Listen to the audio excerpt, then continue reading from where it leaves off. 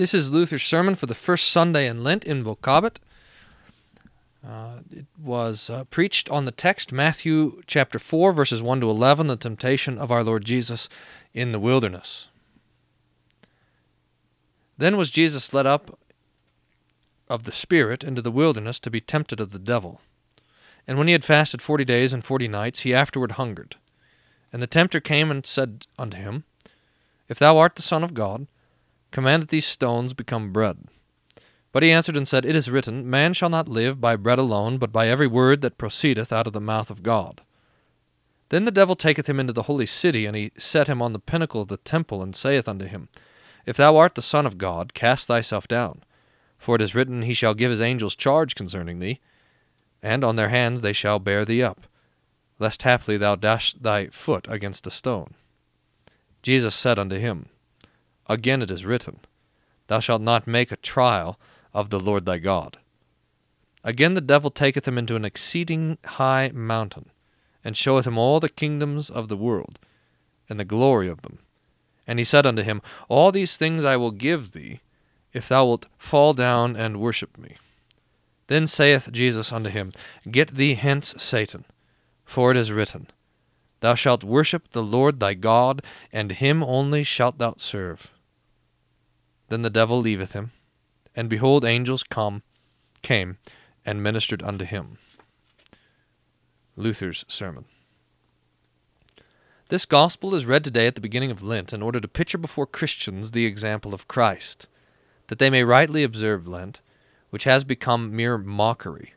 First, because no one can follow this example and fast 40 days and nights as Christ did without eating any food.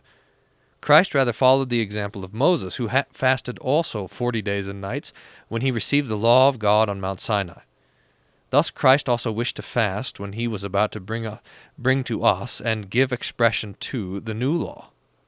In the second place, Lent has become a mere mockery because our fasting is a perversion and an institution of man.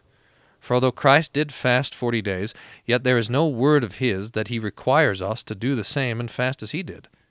Indeed, he did many other things which he wishes us not to do, but whatever he calls us to do, or leave undone, we should see to it that we have his word to support our actions.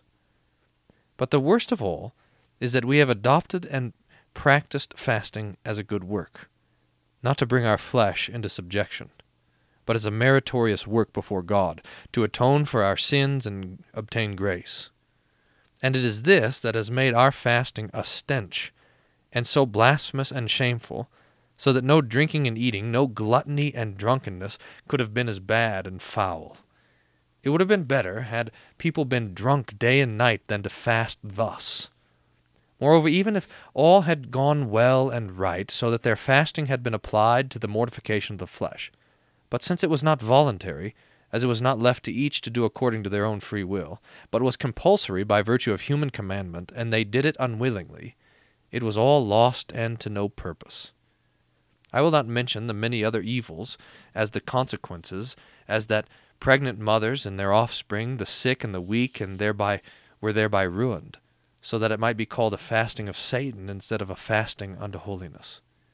Therefore we will carefully consider how this gospel teaches us, by the example of Christ, what true fasting is. Scriptures present to us two kinds of true fasting. One, by which we try to bring the flesh into subjection to the Spirit, of which St. Paul speaks in 2 Corinthians 6:5, in labors, in watching, in fastings. The other is that by which we must bear patiently, and yet receive willingly because of our need and poverty, of which St. Paul speaks in 1 Corinthians 4:11. Even unto this present hour we both hunger and thirst. And Christ in Matthew 9:15, when the bridegroom shall be taken away from them, they will fast. This kind of fasting Christ teaches us here, while in the wilderness alone without anything to eat, and while he suffers his penury without murmuring. The first kind of fasting one can end whenever he wills, and can satisfy it by food. But the other kind we must observe and bear until God himself changes it and satisfies it. Hence it is much more precious than the first, because it moves in greater faith. This is also the reason that the evangelist with great care places it first. Then was Jesus led up of the Spirit into the wilderness, that he might there fast and be tempted. so that no one might imitate his example of their own choice and make of it a selfish, arbitrary, and pleasant fasting, but instead wait for the Spirit, who will send him enough fastings and temptations. For whoever, without being led by the Spirit, wantonly resorts to the danger of hunger or to any temptation, when it is truly a blessing of God that he can eat and drink and have other comforts, tempts God.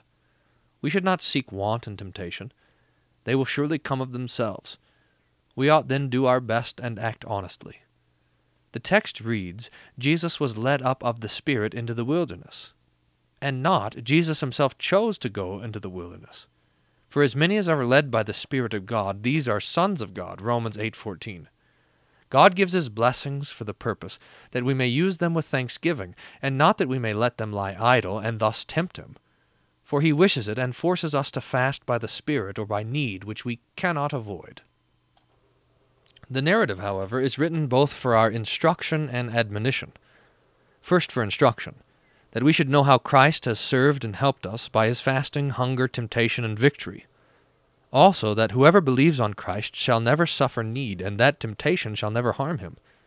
But we shall have enough in the midst of want, and be safe in the midst of temptation, because his Lord and Head triumphed over all these in his behalf. And of this he is assured, as Christ says in John 16:33, "Be of good cheer, I have overcome the world." God, who was able to nourish Christ 40 days without any food, can nourish also his Christians.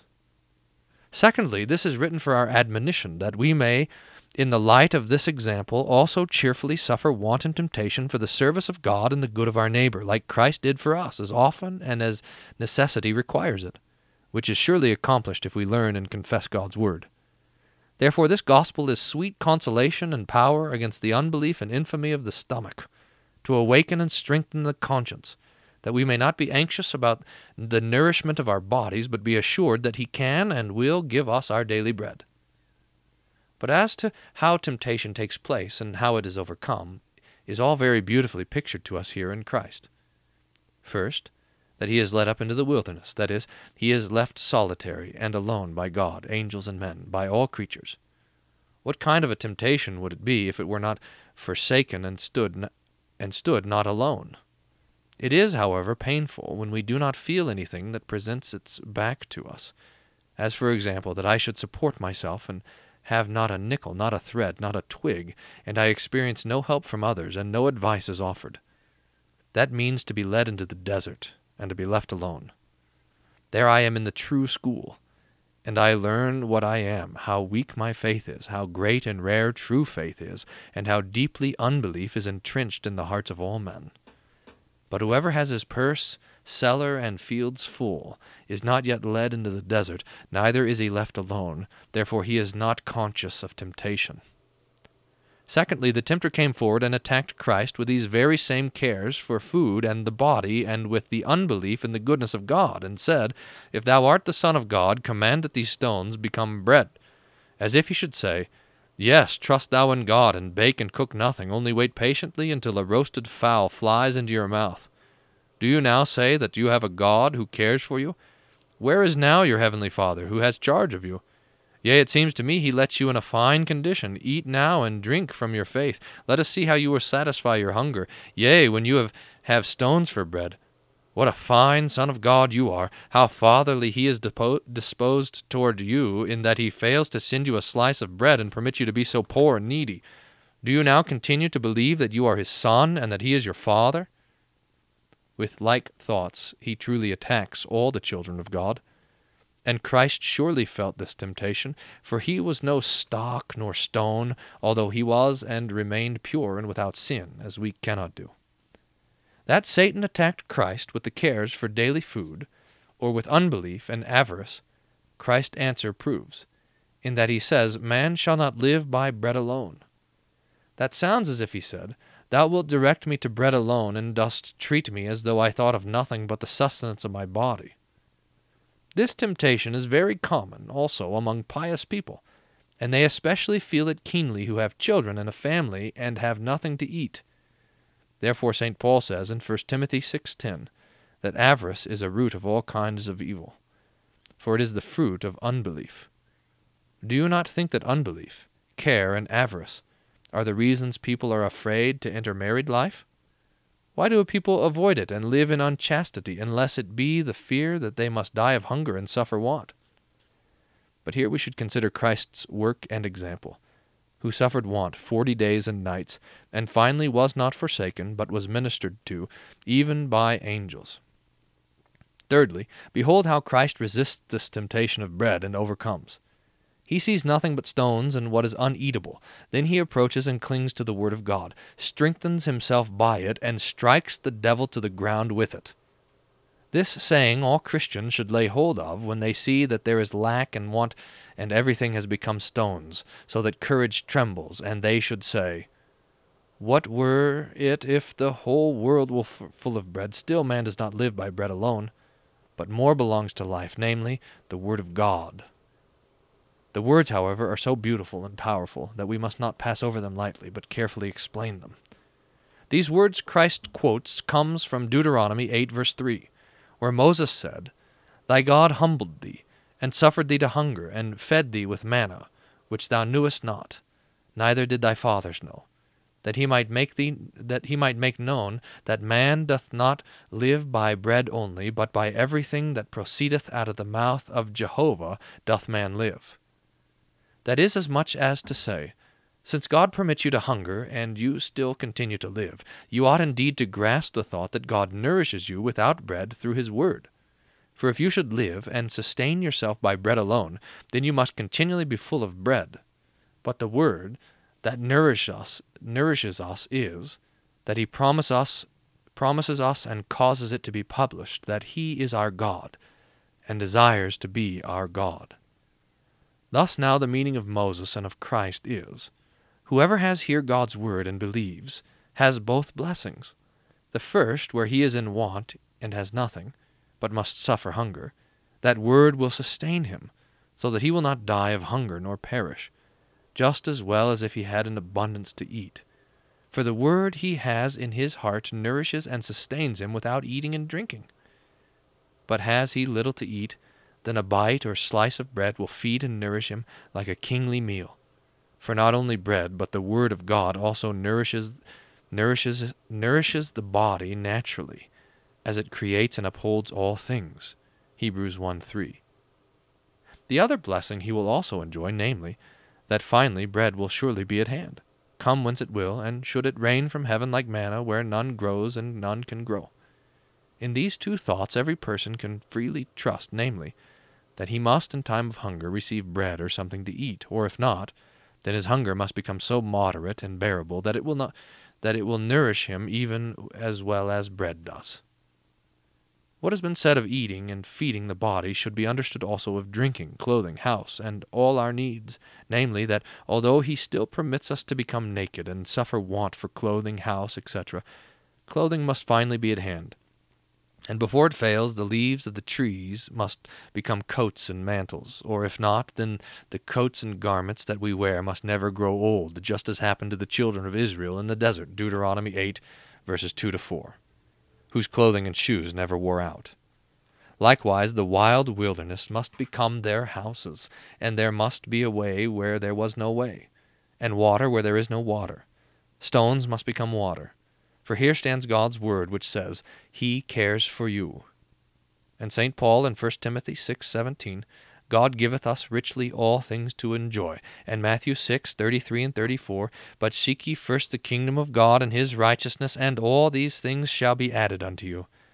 Be not therefore anxious for the morrow." These and like words must continue true, and stand forever firm. All this one may indeed learn from his own daily experiences. For it is held, and I almost believe it, that there are not as many sheaves of wheat grown as there are people living on the earth. But God daily blesses and increases the wheat in the sack, the flour in the tray, the bread on the table and in the mouth, as Christ did. John 6, verse 12 and following. It is also noticeable that, as a rule, poor people and their children are fatter, and their food reaches farther and agrees with them better than is the case among the rich with all their provisions. However, that the godless at times suffer need, or in times of famine may die of hunger, is caused by a special plague as pestilence, war, etc. In other ways we see that in all things it is not the food, but the word of God that nourishes every human being. Now that God sustains all mankind by bread, and not by word alone, without bread, is done to the end that he conceals his work in the world in order to exercise believers, just as he commanded the children of Israel to arm themselves and to fight. And yet it was not his pleasure that victory should come through their own sword and deeds, but he himself was to slay their enemies and triumph with their swords and through their deeds. Here it might also be said, the warrior was not victorious through his sword alone, but by every word that proceeded out of the mouth of God. As David sings, Psalm 44, verse 6, "For I will not trust in my bow, neither shall my sword save me." Also Psalm 147, verse 10, and Psalm 33, verses 16 and 17, "He taketh no pleasure in the legs of a man. A mighty man is not delivered by great strength. A horse is a vain thing for safety. Yet he uses man, and the horse, and the sword, and bow, but not because of the strength and power of man and of the horse, but under the veil and covering of man and the horse, he fights and does all. This he proves in that he often did and daily does the same without man and the horse, where there is need and he is not tempted. Thus he does also with the bread. Since it is at hand, he nourishes us through it, and by means of it, so that we do not see it, and we think the bread does it. But where it is not at hand, there he nourishes us without the bread, only through the word, as he does by means of the bread. So that thus bread is God's helper, as Paul says in 1 Corinthians 3, verse 9. We are God's fellow workers. That is, through and under our outward ministerial office he gives inwardly his grace, which he also could give and does give indeed without our office. But since the office is at hand, one should not despise it nor tempt God. Thus God sustains us outwardly by bread, but only inwardly he gives that growth and permanency which the bread cannot give. And the summary is, all creatures are God's larva and mummery, which he permits to work with him, and to help to do everything that he can do, and does do otherwise, without their cooperation, in order that we may cleave alone to his word. Thus, if bread is at hand, that we do not therefore trust the more, or if there is no bread present, that we do not therefore despair the more, but use it when it is at hand, and do without it when there is none, being assured that we shall still live and be sustained at both times by God's word, whether there be bread or no bread. With such faith one overcomes avarice and temporal care for daily bread in the right way. Christ's second temptation is opposed to the first, and is repugnant to common sense. Its substance is that the devil teaches us to tempt God, as he here calls to Christ to cast himself down from the pinnacle of the temple, which was not at all necessary, since there were surely good steps upon which he could descend, and that this temptation was for the purpose of tempting or making trial of God, the answer of Christ clearly proves when he says, "Thou shalt not make trial of the Lord thy God." By this he shows that the devil wished to lead him to temptation. And this very appropriately follows the first temptation. For where the devil feels a heart trusts God in times of want and need, he soon ceases his temptation of bread and avarice and thinks, "Wait, wilt thou be very spiritual and believing? I'll assist you." He approaches and attacks on the other side, that we might believe where God has not commanded us to believe, nor wills that we should believe. For example, if God gave you bread in your homes, as he does yearly everywhere in the world, and you would not use it, but instead you would cause need and want yourselves, and say, "Why, we are to believe God, and I will not eat bread, but I will patiently wait until God sends me manna from heaven." See, that would be tempting God, for that is not believing where all is at hand, and that we need and should have. How can one believe that he will receive what he already has?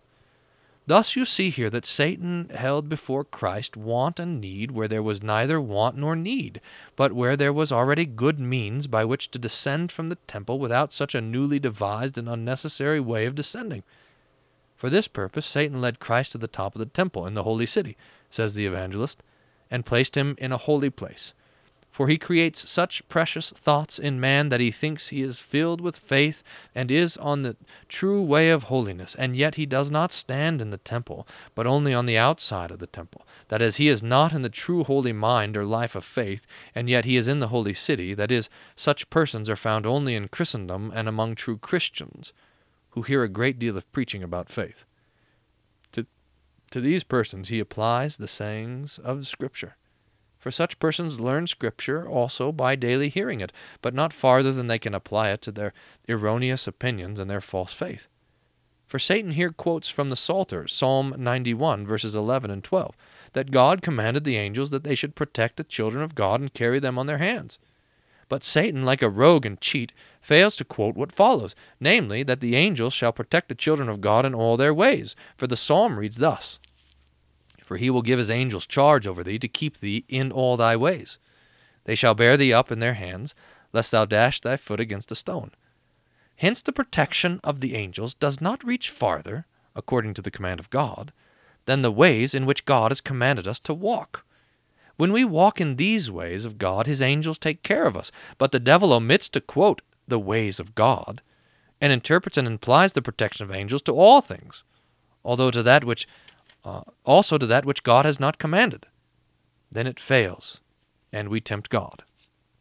Now this temptation seldom takes place in outward material things, as bread, clothing, house, etc., for we find many foolhardy people who risk and endanger their body and life, their property and honor, without any need of doing so, as those do who willfully enter into battle, or jump into the water, or gamble for money, or in other ways venture into danger, of whom the wise man says in Sirach 3, verse 27, Whoever takes pleasure in danger will thereby be overcome.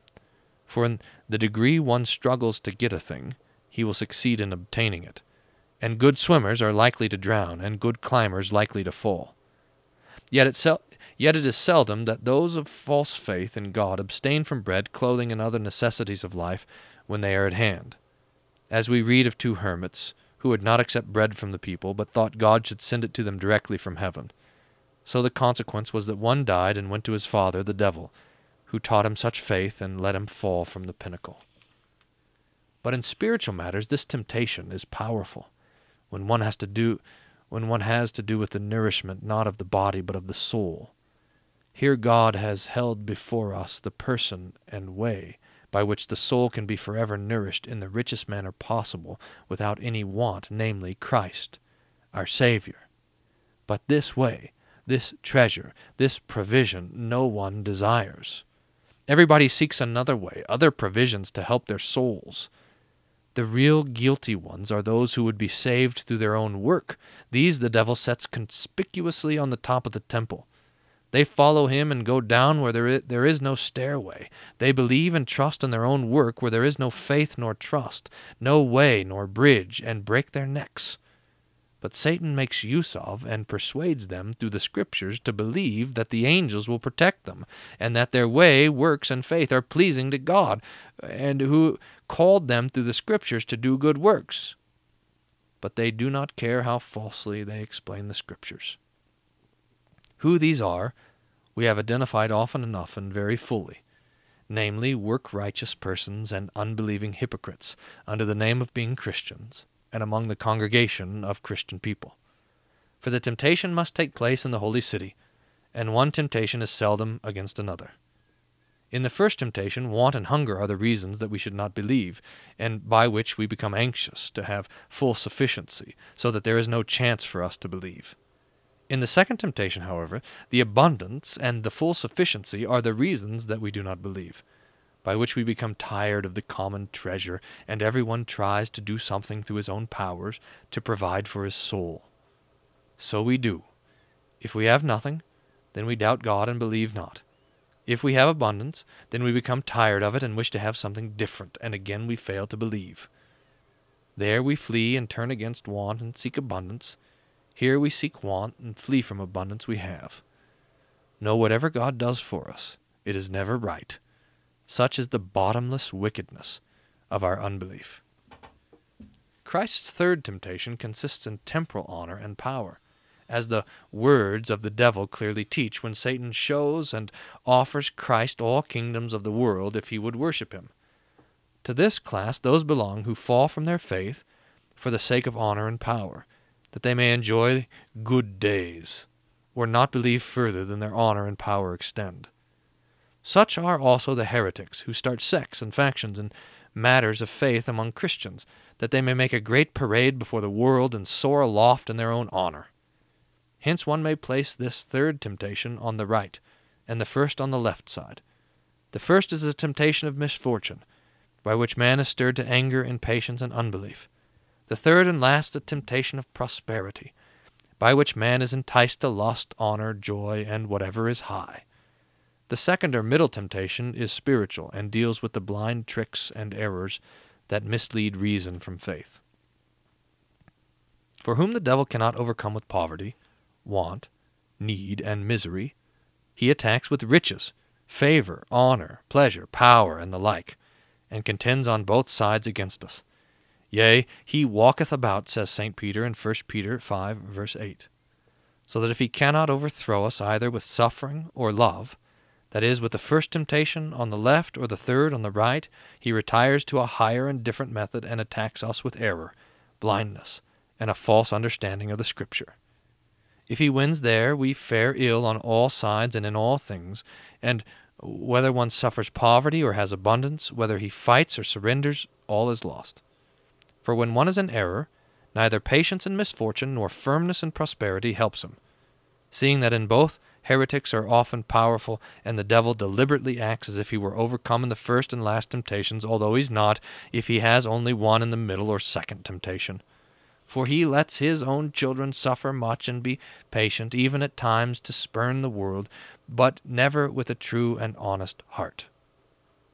Now these three temptations taken together are heavy and hard, but the middle one is the greatest, for it attacks the doctrine of faith itself in the soul, and is spiritual and in spiritual matters.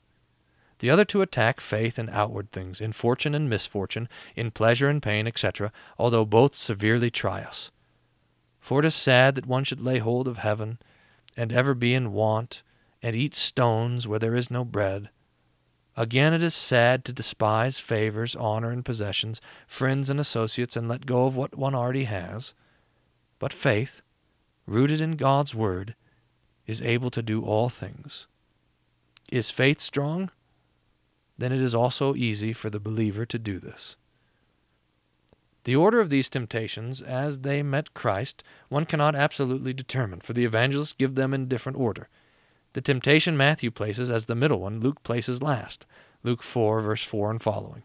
And again, the temptation Luke places in the middle, Matthew places last, as if little depended on the order. But if one wished to preach or speak of them, the order of Luke would be the better. For it is a fine opportunity to repeat and relate that the devil began with want and misfortune. When that did not work, then he began with prosperity and honor. And last, when all fails, that he wantonly and wickedly springs forth and strikes people with terror, lies, and other spiritual tricks. And since they have no order in practice and experience, but as it happens that a Christian may be attacked at one time with the last, and at another time with the first, etc., Matthew gave little attention to the order for a preacher to observe in speaking of this theme. And perhaps it was also the same with Christ through the 40 days, that the devil held no order, but today attacked him with this, and tomorrow with another temptation, and again in 10 days with the first, and so on, just as occasion was given. At last, angels approached and served him. This must have taken place in a literal sense, that they appeared in a bodily form, and gave him to eat and drink, and just as at a table they ministered to all his wants. For the services offered outwardly to his body, just like, no doubt, the devil his tempter, also appeared in a bodily form, perhaps like an angel.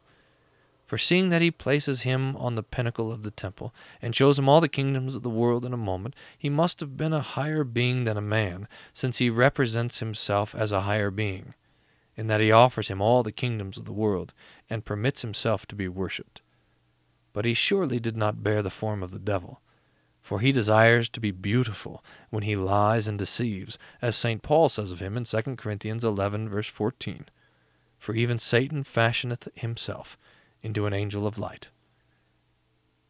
This, however, is written for our comfort, that we may know that many angels minister also to us, where one devil attacks us. If we fight with a knightly spirit, and firmly stand, God will not let us suffer want. The angels of heaven would sooner appear and be our bakers, waiters, and cooks, and minister to all our wants. This is not written for Christ's sake, for he does not need it. Did the angels serve him? Then they may also serve us. Amen. Here ends Luther's sermon from the Church Postil on the first Sunday of Lent, Invocavit.